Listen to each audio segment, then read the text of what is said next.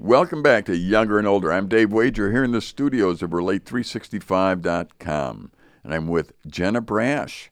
We're talking about a very unique time period in her life where she had a husband, Nate, and you can go back to Relate365.com, look for Nate and Dave and the conversations we had while he was alive and getting treated for cancer, and eventually God used that cancer to promote him home, take him home.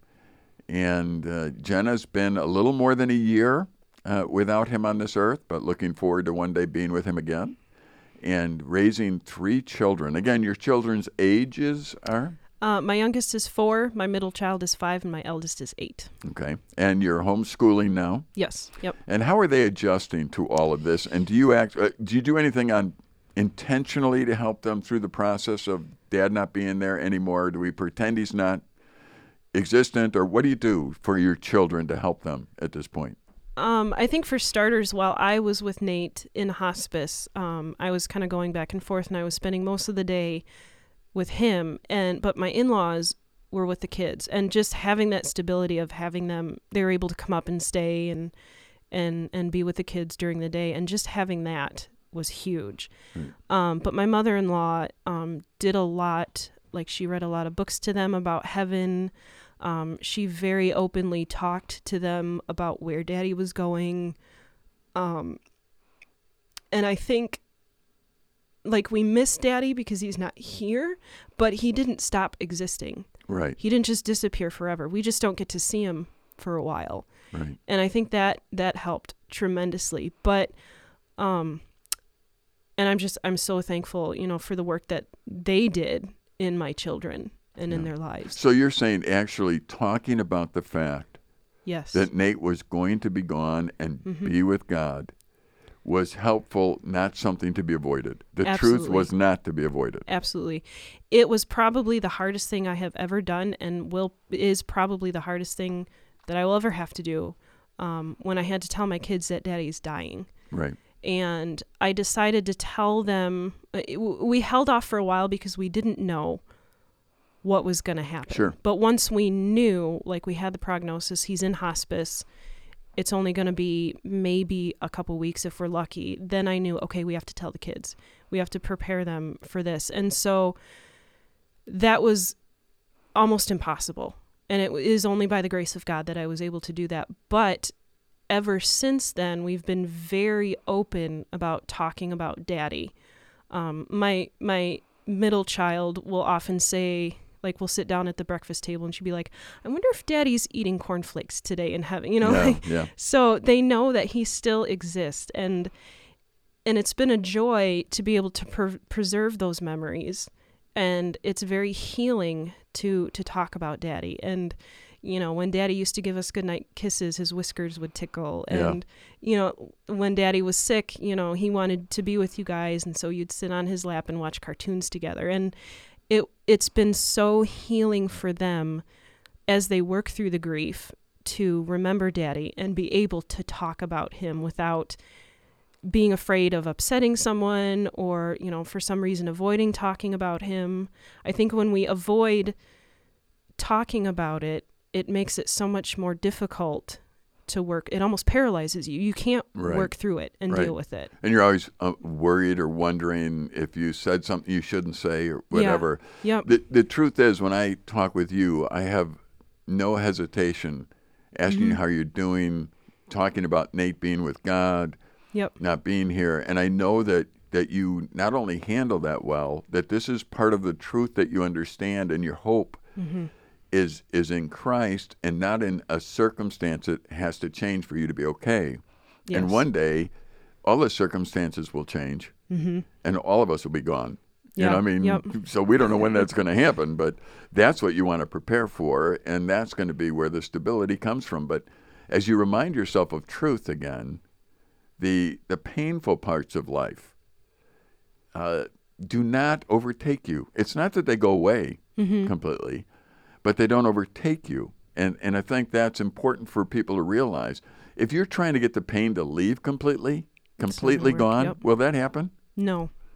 Yeah. It never, not this side of glory. So if the goal is having no pain, you're not going to reach that one. Yep. In fact, I've told young people, especially, if I'm mentoring a young man, talking to him, he's talking about married, whatever, I said, you do know that any relationship, anyone you love is going to cause you pain. Mm-hmm. Do you know that? Before you get into this relationship, understand that love is always painful. Mm-hmm. And they look at you like you're trying to discourage them, and I'm not.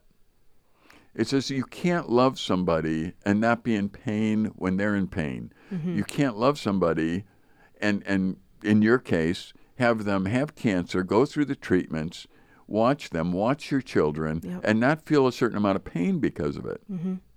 The only alternative, though, is to be someone who doesn't love. Yeah. And that's not how you were made. No. So you're going to, my little saying for somebody in that situation is, enjoy the pain. Mm-hmm. Because it's the pain that reminds you of the love, and there's no way to get around it. You can't guard your heart and not be pained. Yep. When you look at your, many people would say, okay, you've suffered a loss. Mm-hmm. Okay. And I understand what they mean, when they say that. Mm-hmm. Are you fearful of other losses? Are you more protective of your children? Are there fears that at times you just have to talk yourself through again? I think absolutely. I mean, I'm human. Okay. So there's the tendency to hold on tighter and to guard and to live in fear. But I think if you do that, you're not living. Right. We have to be careful. I tell my kids when they're playing outside, be careful, watch where you're going, that kind of thing.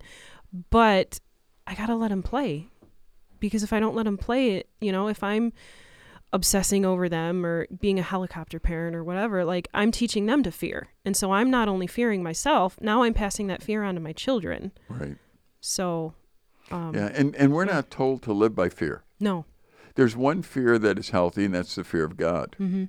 And what that honestly means is to be able to come to God and realize, you're God, I'm not. Yep. That's the fear of God in many respects. It's, I'm putting you in your right place. Yep. I'm not God. Now, the fear of man shouldn't be there, because that will guide you in a wrong direction. Even the fear, and I say this respectfully to those who are afraid of this, but even the fear of COVID or whatever else might be out there, it's not that I say go try and get germs and get sick.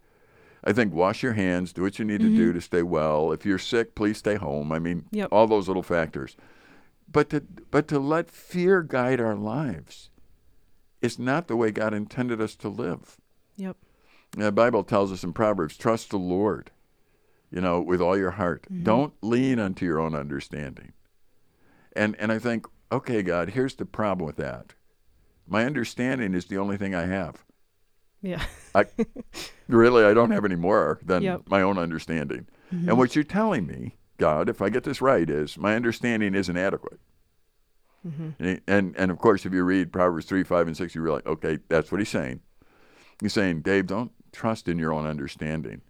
Here's what you do instead, Dave, according to that passage. Mm-hmm. In all your ways, acknowledge me, and I'll direct you. Yep. And I would ask you directly, have you seen that? Does God direct you if you do that? Absolutely. Yeah. Yep. It's interesting. I was thinking about it the other day. I think God puts us in situations where we have no control in order for him to remind us that he directs our steps. Right. And I think in the situation where I am now, obviously I would humanly want Nate. I want him back. I want to continue our marriage and glorifying God in that. Right. But what an amazing position for me to be in right now. And so many people ask, how can we help? How can we help? And everybody has just helped tremendously.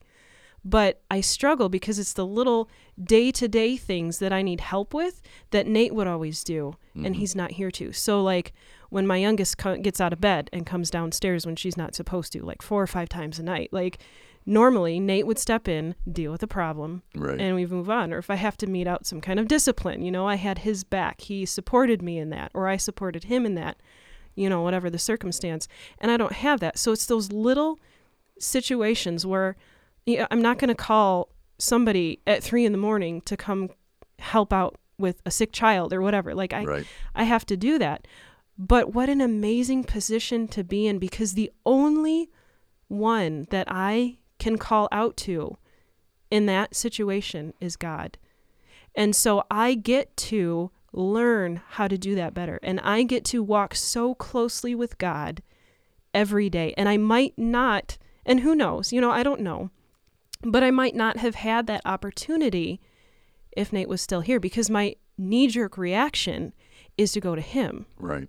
And now since he's not here anymore, I have the privilege of learning how to go directly to my Lord and Savior when I'm in a time of need. So now, you know what? And people can learn that without losing a loved one to death. Absolutely. But you just said it so eloquently. I mean, you're right. A change in pace, a change in place, it changes your perspective. This isn't what you planned in life. Yeah. Yep. So now you're learning God's faithfulness in a different way that you maybe wouldn't have realized. Mm-hmm. And I love the words you use, privilege. It's a privilege. Yeah. Yep. And if you're listening and you're thinking, wait a minute, she lost her husband, she's homeschooling her kids, we've gone through a pandemic, and she's thinking she's a privileged one. She is. Yeah. Anybody who knows God and loves God and understands the specialness of the creation of God, God made them from the time they're in their mother's womb. Anyone that gets that realizes that it's a privilege to be his child and to live this life. Yep. And if you think it's a pain, you're focusing on the wrong areas of life. There's pain, but know that you're focusing on the wrong areas. Not only that, it was interesting because you said, he was the only one you could go to is God. Yeah. And I thought, he's the only one that knows the answer. Yeah. I'm honestly, if Linda, my wife, wants me to know and tell her an answer, I could tell her what I think. Mm-hmm. But again, I'm Dave. I'm not God. Yep. And you said it so well. I go to God. He's the only one I can go to. Mm-hmm. And I want to encourage our listeners. He is the only one you can go to. Even if your Nate is still alive, he's the only one you should be going to as far as the absolute truth. Yep. And we love to be able to get into your head and see what you've learned. But I'm hoping all of us can be encouraged and stretched and challenged in our lives to live with the truth and the realness of God in mind, because you are doing that because of all the changes. Yes. And you could have gone the other way. Your life would be very interesting with 3 children right now where you live if you went the other way and you were in despair. Yeah.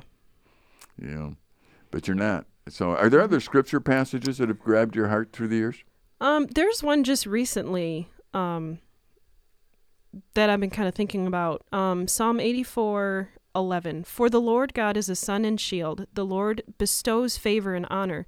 No good thing does he withhold from those who walk uprightly. Yeah. And so going through what my family's been through, it's like, wait, you took the one thing that I wanted. Like, you withheld that from me. And, that's probably what I was more inclined to think, as we're walking through that trial, and right after Nate died, but seeing now what God has given me. Like, this whole thing has been such a blessing. And I don't want to speak lightly of death. And I know there's a lot of people that are dealing with that right now. And it's very painful. And Nate dying, it was awful. Right. And the whole time, as I watched him decline and then I held him as he went to be with the Lord, like, there was such a huge part of me that's like, this is not how it's supposed to be. This is wrong. And that's so true. We weren't created to die, but then we sinned. Right. And so now we do. And it's not right. But God in his infinite mercy and wisdom, sent Jesus to die on the cross for our sins. And through that, we can live in him and be saved and have newness of life. But that doesn't mean the bad stops happening. Absolutely. But if you walk uprightly and you take that step of faith, he will not withhold good from you. And he can take those things, he can take death and he can conquer it. And he can take sorrow and he can redeem it. And he can use those things for his glory. And we get to sit back and watch that all happen. Yeah. So, one of the sweetest things that I've seen in the last year myself is my father-in-law died. And that wasn't the sweet part. The sweet part was watching my wife hold his hand and sing hymns to him as he died. Yep. And not because, that was hope. Yeah. If you're listening today and you have no hope, there's no reason for you not to have hope unless you're ignoring God. Absolutely. And if you ignore God, I can't offer you anything. You can't find the answer in alcohol or drugs or money. You're never going to find it there. The only way that anybody could have hope is if they have their trust in Christ and you're in God's family and you enjoy who God is. As my wife's dad died, I remember I talked to him about heaven, talked to him about what was going to happen. I'm thinking, how do you do this if you don't know the truth? Yep. And do it in a way that's energetic and hopeful. And, once again, everybody leaves this planet one way or another. You normally don't go all together. There is a piecemeal thing that happens. Yeah. Before my mom died, she had often told me when I visited her that this idea of us all leaving separately bugged her. She wished that Jesus would just come back and we could all get out of here together. Yes. I understand that. Yeah. Yep. But that's not the plan today, I guess. I mean, Jesus could come back today, but it seems today that right now we're leaving at different moments. And so we're not surprised by it. You've been prepared for it. You're working through that with one eye on glory still and looking forward to the time. Yep. How often do you think of Nate in heaven and what he's doing? Oh, all the time. Okay. And the kids will say, they bring it up. Like, I wonder if Daddy's walking on the streets of gold, or, like today we talked about, we're talking about Moses and the Exodus. And I forget which child, but one of the children said, Daddy's hanging out with Moses today, maybe, and it's like, that is so true. Like, and we get to go as well. Right. And kind of a fun little side story. My youngest actually accepted Christ today. And my goodness. And one of the first things that she said after we prayed together was, I get to see Paul someday. Yeah. And because we had talked about Paul and how he had suffered for proclaiming the gospel, which is kind of how the whole thing, started. But the first thing she said was, I get to see Paul someday. Yeah. So. It's really cool. I think actually about that all the time. My dad's died 30 plus years ago. And he founded the ministry and I enjoyed him. Yeah. And it was tough. He died of a heart attack very quickly. Yeah. And I often think, who's he talking to? What is he doing right now? Yeah. And those that think that this life, the end of this life is the end of life, that's why you don't have hope again. Yeah. God tells us in his word that God is not the God of the dead, but God of the living. The living, yes. And those that are with him, Abraham, Isaac, Jacob, you go back into the scriptures and all of those people are doing something today. We don't know what it is because we have no concept of how to live in a timeless place. But I guarantee you this, that there's no pain, there's no sorrow, that being in the presence of God is something that every single human being will want one day. Yes. And that so many things in this life have robbed us of the joy of the purpose of life, of enjoying God and enjoying people. I would say, and I probably know the answer to this already, but things that were very important to you before Nate got sick, have they changed their importance since he's gone home to be with the Lord in some ways? Absolutely. Yeah. Yep. I mean, just perspective-wise, it's something that used to bother you, maybe doesn't bother you anymore. Yep. Yeah. Just little things like, and there's kind of a fun story. Nate used to always leave his dirty socks next to the chair instead of getting up and putting them in the hamper. Sure.